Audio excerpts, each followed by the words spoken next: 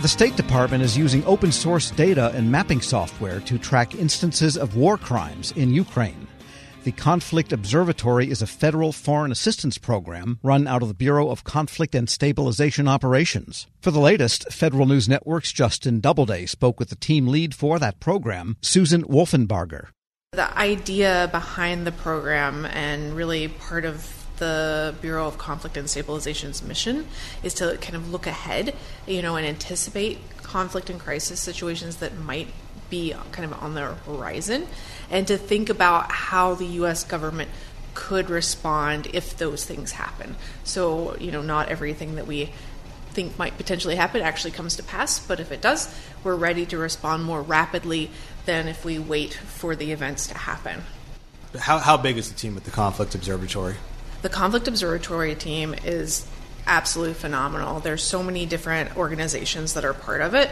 We have the Yale School of Public Health's Humanitarian Research Lab, the Smithsonian Cultural Rescue Initiative, we have Planetscape AI, we have Quiet Professionals, we have Esri. We're also working with the University of Maryland and the Virginia Natural History Museum's Cultural Heritage Monitoring Lab, and we're adding new partners in the near future. So we have almost 70 folks that are subject matter and technical experts that are working as part of this program to lead it forward.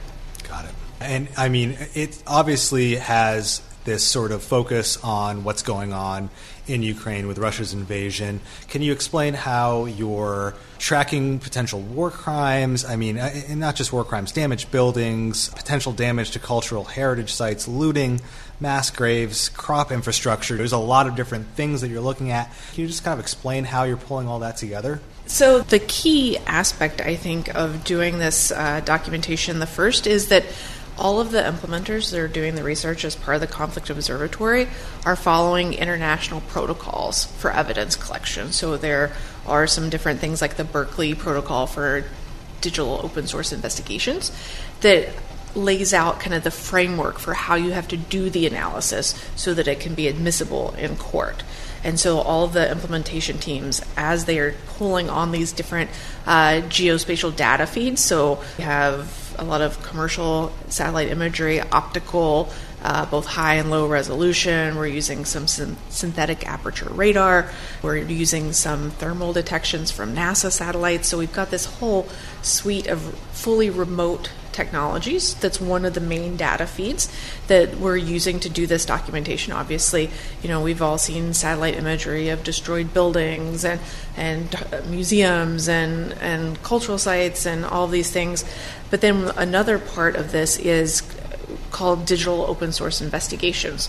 So this is going into social media and looking at blogs and Telegram feeds and all of that, and finding statements by officials, finding photos and geolocating those, because there's different techniques you can use to actually figure out where a photo was taken based on the visual clues in it. And the same thing with video. And so another aspect of what the teams are doing in their documentation is going out and finding all of those corroborating pieces of information that sit alongside the geospatial data that we're getting from satellites and other sources. Wow. And this seems like such a new way of tracking a conflict. Would this have been possible even 5 years ago? I mean, how has this sort of playbook come together? Yeah, I think the field has really moved leaps and bounds ahead in the past few years. There's more data feeds that are coming online all the time. I used to do this in a previous work before my time at the State Department, and I would remember trying to get one after image of a location. And, I could order a satellite image and it might be a couple of weeks before I got it. And now the teams can get images every single day.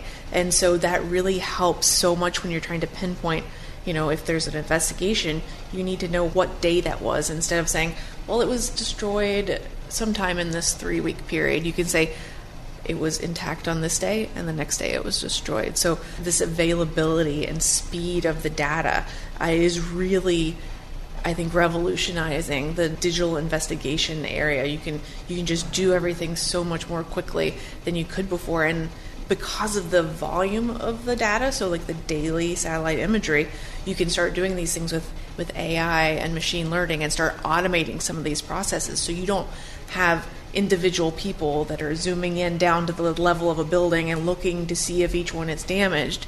You can actually automate that process. And so you're speeding up the tempo and the availability to actually keep up with the number of events that are happening. I wanted to ask about AI and machine learning. I mean, to what extent does that feature in your work? What are its uses? What are its limitations in this field? AI has been used a couple of times thus far by the Conflict Observatory implementers.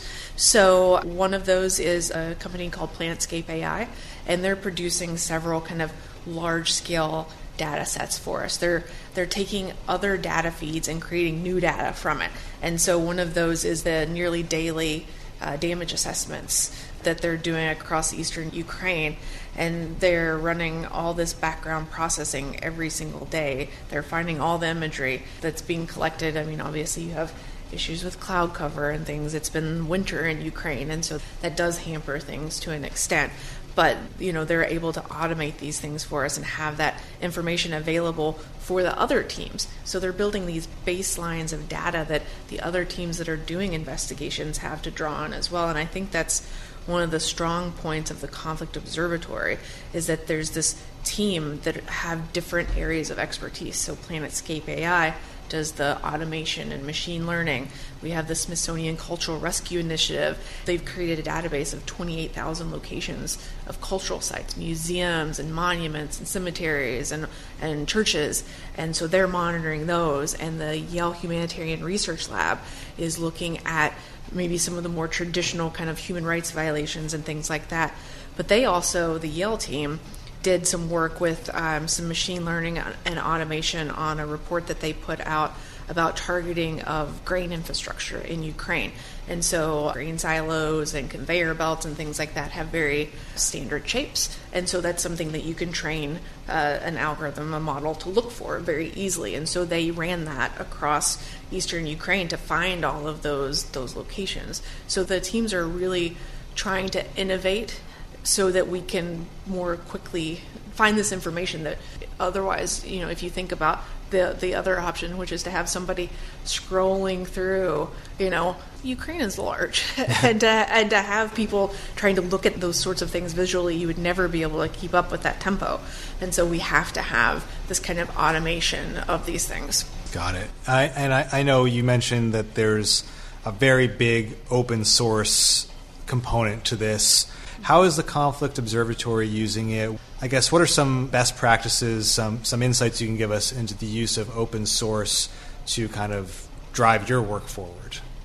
Yeah, I think we would go back to the international standards and the protocols. So within the Berkeley Protocol for Digital Open Source Investigations, they really say that to determine something at a high confidence, you want to have 5 separate pieces of information that point to that same thing.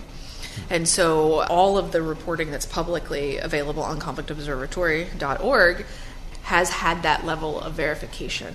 And so you want, statements and photos and satellite imagery and all these things. Like, you want these things all pointing to the same type of event, the same action. That way you're not kind of getting misled by disinformation or something. But if you have those very disparate sources, it obviously makes the information more trustworthy. Sure. You don't just want to be relying on one point of information. How did this come together? Was it because of the Ukraine conflict that you decided to stand up the Conflict Observatory itself, or was this something the Bureau had already been contemplating?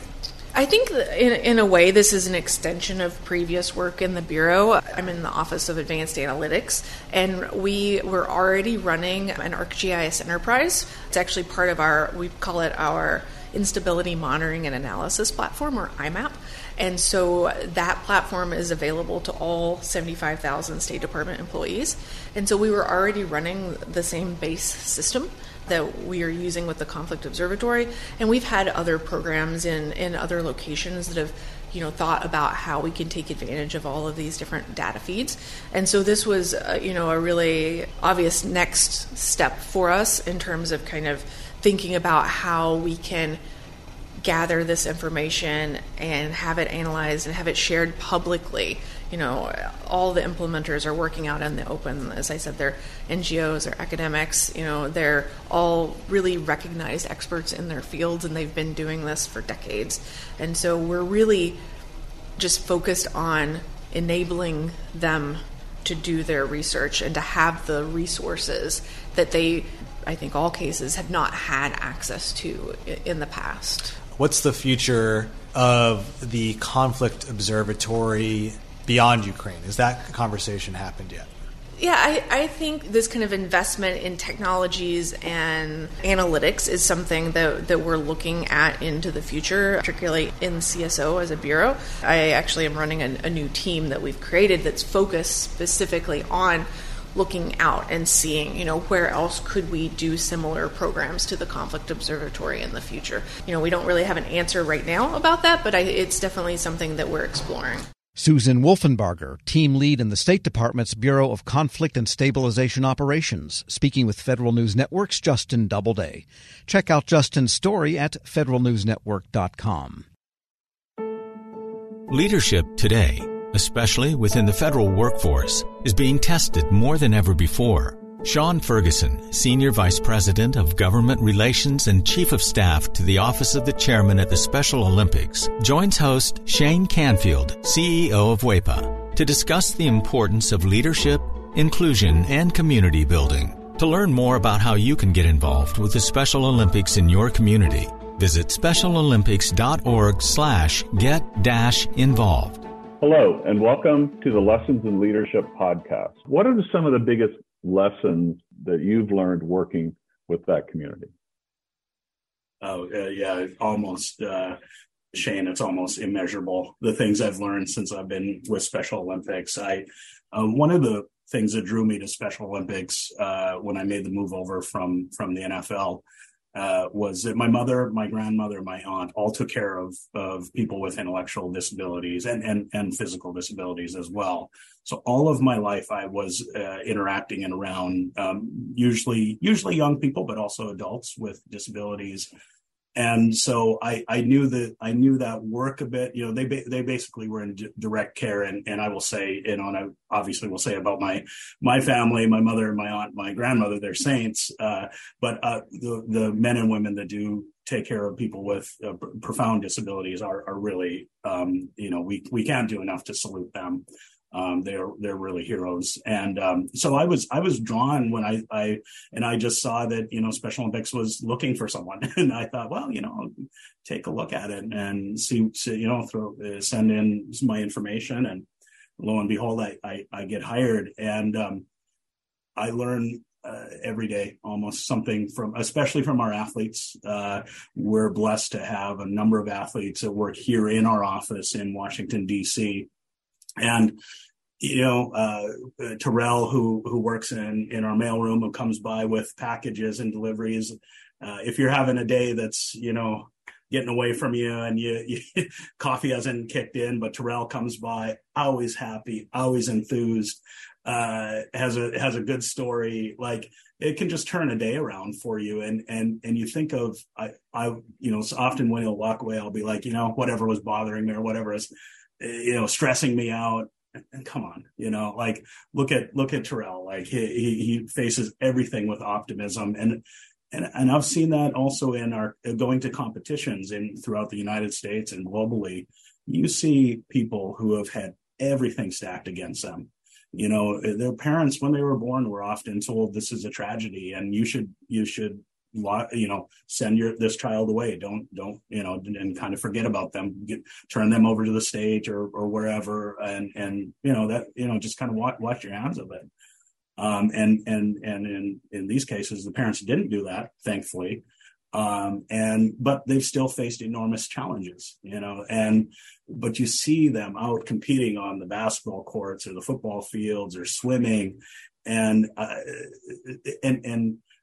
besting their times from their last competition. And they're so committed and just keep fighting through all the obstacles that they've had in front of them that are not just on the sports field, but also in growing up and finding education and finding groups to be part of and trying to find jobs. And I've seen so much perseverance and grit from the athletes of Special Olympics that